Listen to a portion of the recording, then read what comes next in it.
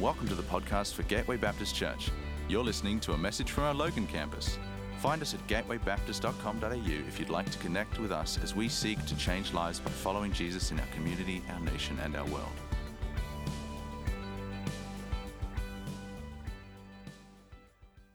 You know, I actually don't think Jennifer's going to be the last person who gets baptised here today. I actually think there's some others here today who are going to make the decision to be obedient to Christ and to declare their faith publicly by getting baptised. I said to Dave on Tuesday, I said, get a pile of clothes, get a pile of towels, and have them up in the back office. And at the end, anybody here who just knows that God's calling them to get baptised, we got everything that you need to get baptised. So this morning, if you want to make that decision, Dave's going to be up the back a little bit later, and Lydia will be there too, and Nathan, and we'll help you get organised. But I want to get straight into God's Word. This morning, let's read from Acts chapter 16, verse 6. It says, Paul and his companions travelled throughout the region of Phrygia and Galatia, having been kept by the Holy Spirit from preaching the word in the province of Asia. When they came to the border of Mysia, they tried to enter Bithynia, but the Spirit of Jesus would not allow them to. So they passed by Mysia and went down to Troas. During the night, Paul had a vision of a man of Macedonia standing and begging him, come over to Macedonia and help us. After Paul had seen the vision, we got ready at once to leave for Macedonia, concluding that God had called us to preach the gospel to them. I've got 4 U's for us this morning. 4 U's is pretty unprecedented. Any preacher can preach 3 P's. You actually don't even have to be saved to preach 3 C's. But 4 U's. 4 U's is remarkable, and it is the leading of the Holy Spirit. The first one is this, the unction. Everyone say unction. Unction, it's a word that doesn't get used enough anymore. When I was a kid, my grandmother used to sing this song, you know, give me unction in my gumption, help me function. Who remembers that song? Put your hands up. You know, all the old people in the room, and Melise up the back too. Give me unction in my gumption, you know, help me function. The unction of the Holy Spirit leads us to people who need Jesus. In this story we just read, Paul and his companions, they try to enter into what is now modern-day Turkey, the province of Asia, and it says the Holy Spirit stopped them from going there. And then they tried to move into Bithynia, but the Spirit kept them from going any further. Who else would like the footnotes for these couple of verses? How? How did the Holy Spirit stop them? How did the Spirit keep them from going any further? You know, was there some sort of magnetic force field came down and they just couldn't, you know, progress any further? You know, was there some sign that came down from heaven and said, no Bible believers any further?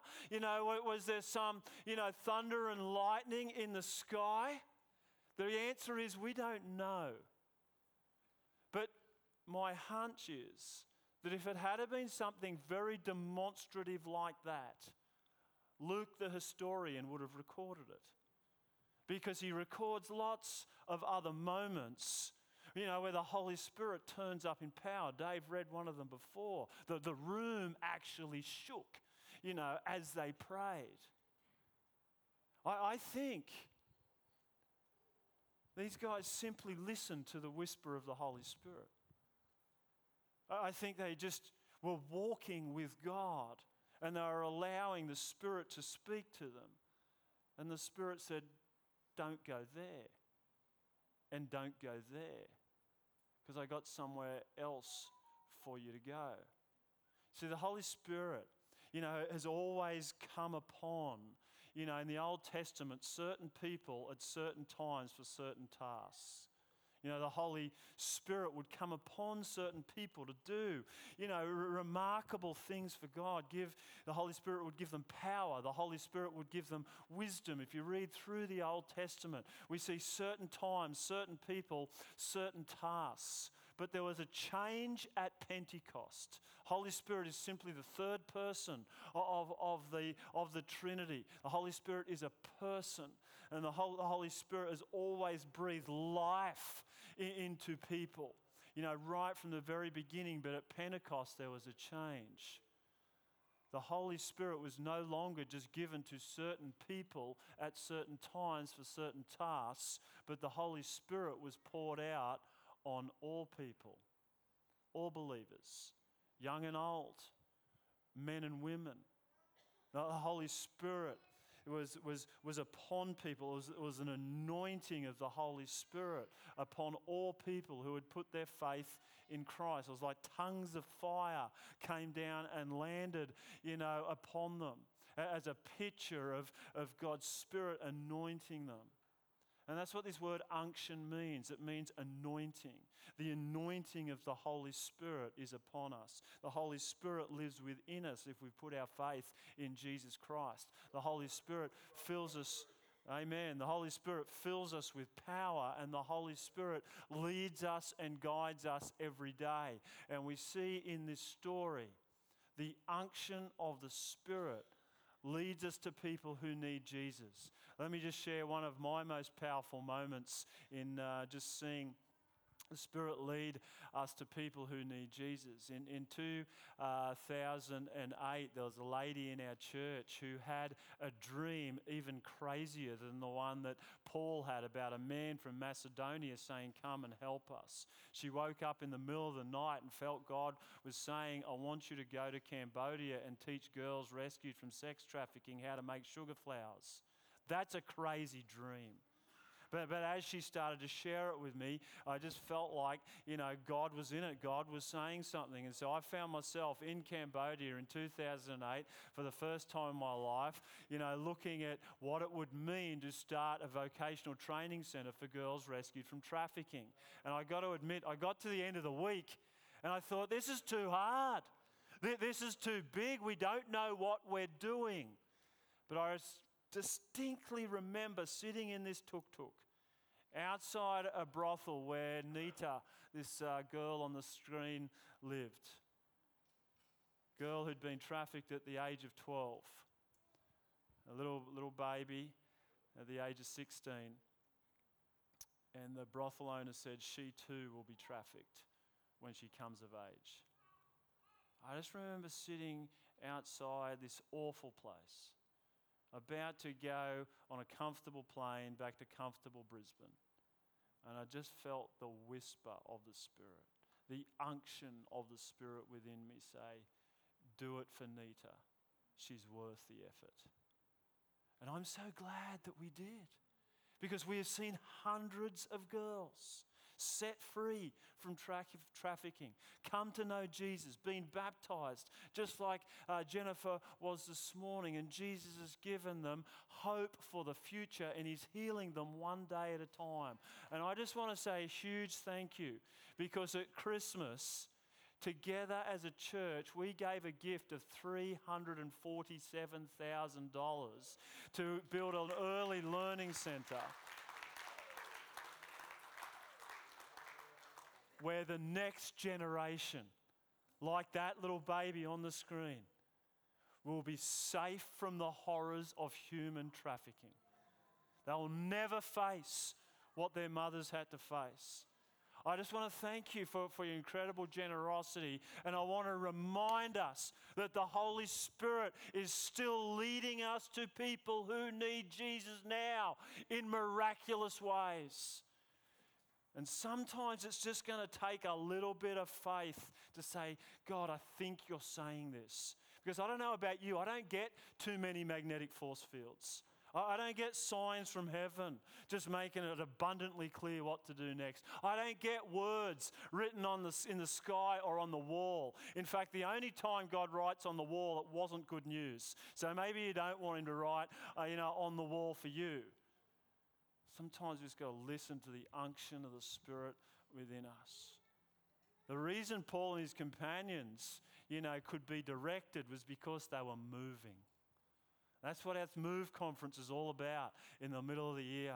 We just want to come before God and say, God, give us our marching orders. Speak to us. Fill us with your power. Fill us with your Spirit.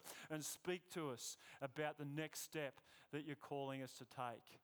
Now, I remember sitting in a leadership conference way back in 2011. And I'd had a heart for planting churches for 20 years, but I'd never done it. Never done it. I remember sitting in this conference and I just heard God speak to me in a really quiet whisper. He said, "This is not your imagination, Jason. This is what I've called you to do." And I remember writing down at that moment, God, I am willing to plant churches in this nation for the next 20 years. Fill me with your Spirit. Give me courage to obey your voice. The next year, we planted our very first campus down at Ormeau, and we've kept planting campuses. And this is how Logan came about. We just believe God's calling us to keep planting churches. Now God's positioned me in a place with Queensland Baptist where I'm encouraging 220 churches around our state to look at where is their next place to plant. Just came from a little whisper. But there's a willingness to say, God, I'm going to move with you. I'm going to take this next step of faith. I want to encourage you. The Holy Spirit lives within you. And the unction of the Spirit will always lead us to people who need Jesus. And the Spirit fills us with an urgency to share the good news of Jesus. Paul and his companions wanted to go to modern-day Turkey because they could walk there. They wanted to go into Bithynia because they could walk there. They were land lovers. They hated the sea. They didn't want to get on a boat. In fact, they hate the sea so much that they actually, hope and dream that heaven has no water and no waves. I'm hoping that is metaphorical when I get there. I want waves for eternity. These guys hated the water. They were scared of the water. They didn't want to get on a boat. There was no cruise liners. There was no jet skis. There was no life jackets. There was no floaties. They were dodgy old wooden boats. To get to Macedonia, they had to get on a boat for 2 days and 2 nights. It is not what they wanted to do. They wanted to walk on foot. But it says, as soon as God spoke in this dream, they got ready at once. There was an urgency to share the gospel. That's what the Spirit does when He fills us. In Acts chapter 1, Jesus, as He's ascending to heaven, Jesus says, I don't want you to do anything. I don't want you to go anywhere until my Spirit comes upon you. Then when you receive power from on high, then you will be my witnesses in Jerusalem, Judea, Samaria, and to the ends of the earth. And Luke the historian, for the next 15 chapters, records ordinary people filled with the power of the Holy Spirit sharing the good news of Jesus. But there's a change here in chapter 16. I just want to put verse 10 back up again. Who can see the change? Just, go back a slide, Emma. I've helped you. I've given you a little underline. It says, after Paul had seen the vision, we got ready at once to leave for Macedonia. We concluded that God was calling us to preach the gospel to them. Who noticed the change? Come on, just someone say it. It moves from third person to first person for the first time in the book of Acts. Luke, the historian, becomes Luke, the evangelist. Luke, the doctor, becomes Luke, the missionary. No longer is he just celebrating and recording the stories of what others are doing in sharing the gospel. At this point, Luke joins the mission team. And he's known as Luke the Evangelist for the next 2,000 years. As I've read and reflected on this verse, I just believe God is saying, that's what I want for you. You see, as a church, we've been really good at celebrating, telling the stories and supporting those in mission out there around the world. It's one of the beautiful things about our church, and it will continue to be into the future. But I believe that God is calling all of us to join the mission team, to actually be part of sharing the good news of Jesus. That's what happens when we're filled with the Holy Spirit. There is an urgency. And maybe if you're here this morning and you're going, I don't feel that urgency. Or maybe that's God saying, let me fill you. Because when we're filled with the Spirit, there is an urgency to go anywhere, do anything God says. Let me give you a really simple way. A really, really simple way of joining the mission team. Invite someone who doesn't know Jesus to come to Alpha and come with them. It's pretty simple. We can all do that. They can't come to Alpha during the week. Invite someone you live, work and laugh with who doesn't know Jesus to come to church and come with them. Join the mission team. When we're filled with the Spirit, there's an urgency to share the good news. Third U is actually, there's 3 U's in the third point. This is an extraordinary amount of U's. The Spirit leads unexpected people to unexpected places to plant unprecedented churches.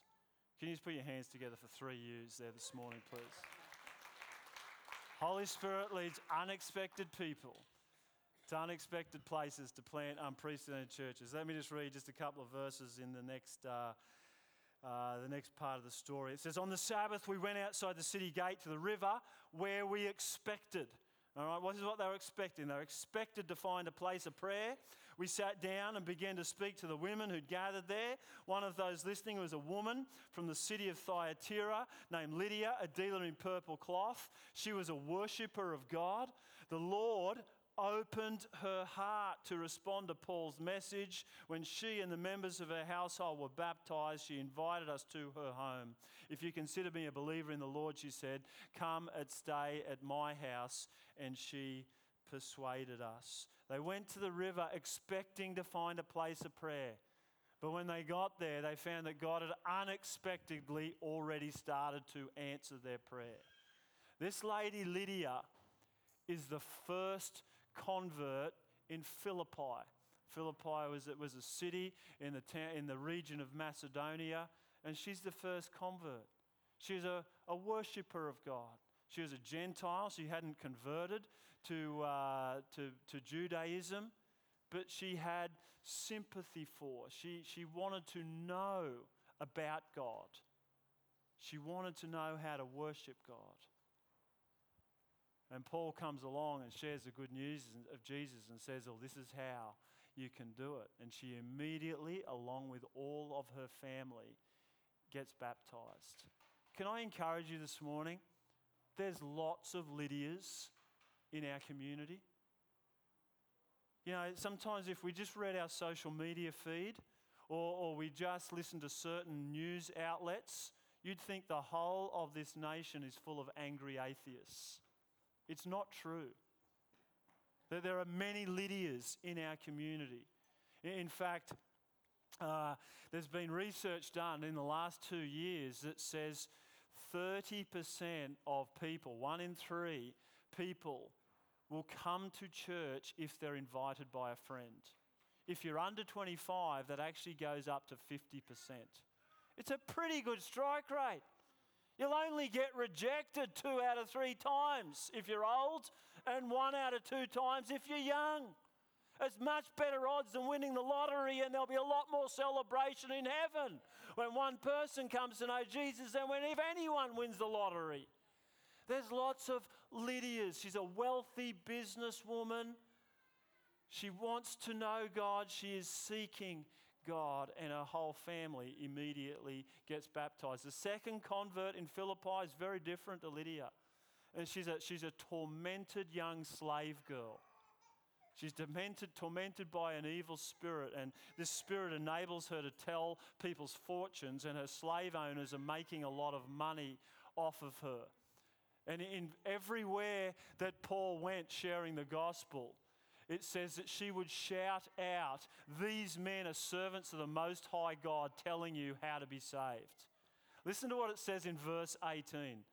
In verse 18 it says, "Finally Paul became so what? Annoyed. That he turned around and said to the spirit, 'In the name of Jesus, I command you to come out of her.' And at that moment the spirit left her." I love this. Paul the Apostle, Paul the writer of half the New Testament, got annoyed. It gives me hope that God uses ordinary broken people like me who get annoyed at silly things. God does. He uses ordinary people like you and me, fills us with His Spirit. And He does unexpected things. With a Spirit living within you, you should be expecting the unexpected. You should be waiting for what God is going to do next. And I know there's many people like this tormented slave girl in our community today.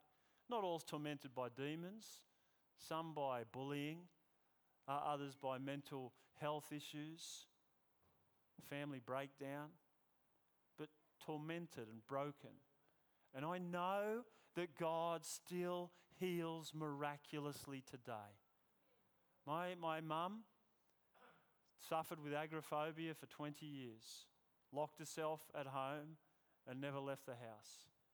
One day, Pastor prayed for her in Monday morning in October 1985, and she was set free. She's walked halfway around the world, started businesses, new woman. My dad, my whole childhood and well into my adult life, suffered with asthma. I remember wheeling him into hospital, barely able to get breath into his lungs multiple times. One time he was sitting in a church like this, and the guy at the front had a word that God wanted to heal someone of asthma. And this is the crazy bit. And he was telling, God was saying, you need to run around the building 7 times, and God's going to heal you. My dad never ran, except that day. He ran, and I've never seen him use a puffer ever again. Completely healed. My own daughter at 14 suffered terribly with anorexia. And we prayed for years. And over 4 years, God healed her. And part of the healing that came for her was actually going to Cambodia to serve at Bloom for 12 months straight out of school. And as she ministered and served others in deep need, God healed her on the inside. And she's competing in a CrossFit competition again this week. And she is strong spiritually and physically. I know God still heals today. And our family, we needed medical and professional help to keep people alive. But the miraculous healing of Jesus set people free. That's why as a church, we got counselling centres, we got care centres. We're reaching out, into our community and walking alongside people, giving professional help where it's needed, giving practical goods where it's needed, and believing together that Jesus still heals and sets free today. Unexpected people, unexpected places. God is at work in miraculous ways. The third convert in Philippi is a crusty old Roman jailer. He's probably served in the Roman army. He's probably bowed down to all sorts of other gods. But as he's doing his job in the jail, and Paul and his companions were locked up because they caused such a commotion by setting this young slave girl free. They're worshipping. They're praying, they're crying out to God, and God sends a powerful earthquake, and the gates of the prison come flying open, and the jailer rushes in, and he thinks that he has failed in his responsibilities. He thinks everybody has escaped, and he's about to end his life. And Paul cries out and says, don't do it. And he shares the gospel with him. And listen to what it says in verse 33. At that hour of the night, the jailer took them and washed their wounds. Then, everyone say it? Immediately. He and all his household were baptized. Can I encourage you today? This is the first time this man has heard the gospel of Jesus Christ, that God came to earth, died on a cross to forgive his sins, and on the third day rose from the dead, and through faith in Christ your sins can be forgiven and you can enter into eternal life because Jesus has gone through death and come out the other side for you. He's grown up in a completely different religious understanding. He hears the gospel for the first time, and he immediately gets baptized. There's someone here that needs to immediately get baptized today. You've been making excuses. I don't know what your excuses are. Maybe you think you don't know enough, you don't behave well enough, you haven't got your life sorted out enough. I'm telling you, this guy had a lot of theology that he needed to learn. But he knew that Jesus was his Saviour. I don't know what your excuses are, and I very much doubt it's that you don't have a towel. But today, we got towels for you. As we finish the service today, if you just know you got faith in Jesus Christ, but you haven't been obedient to get baptized, I want to encourage you, walk to the back. Dave and Lydia and Nathan will be there. They'll give you a towel. They've got spare clothes for you. We're going to celebrate with you in a few minutes. I'm confident there's someone else here today that needs to get baptized. God does unexpected things. When his Holy Spirit is at work in his church, the Holy Spirit leads unexpected people, unexpected places to plant unprecedented churches. And I think some of you this morning, you got an unprecedented prayer on your heart. But this is my encouragement for you. It's unprecedented because you've never seen it happen in your own life, but it's not unprecedented in Scripture. And so it might be you're believing for healing, or you're believing for a whole family to come to know Jesus, or you're believing for someone to be saved, or you're believing for a powerful breakthrough and to be set free, and you've actually never experienced that thing in your own life. Some of you actually need to receive faith by what God has done in the past, because it's not unprecedented in history. And Jesus Christ is the same yesterday, today, and forever. Do we believe that this morning? Jesus Christ is the same yesterday, today, and forever. He still does unexpected things when people have just got a little bit of expectant faith in their hearts, to believe for a miracle. Some of you got an unprecedented prayer to pray this morning. Last is that the Holy Spirit binds the church together in unity. We used to sing a song when I was growing up, "Bind us together, Lord, with chains that cannot be broken." Who remembers that song?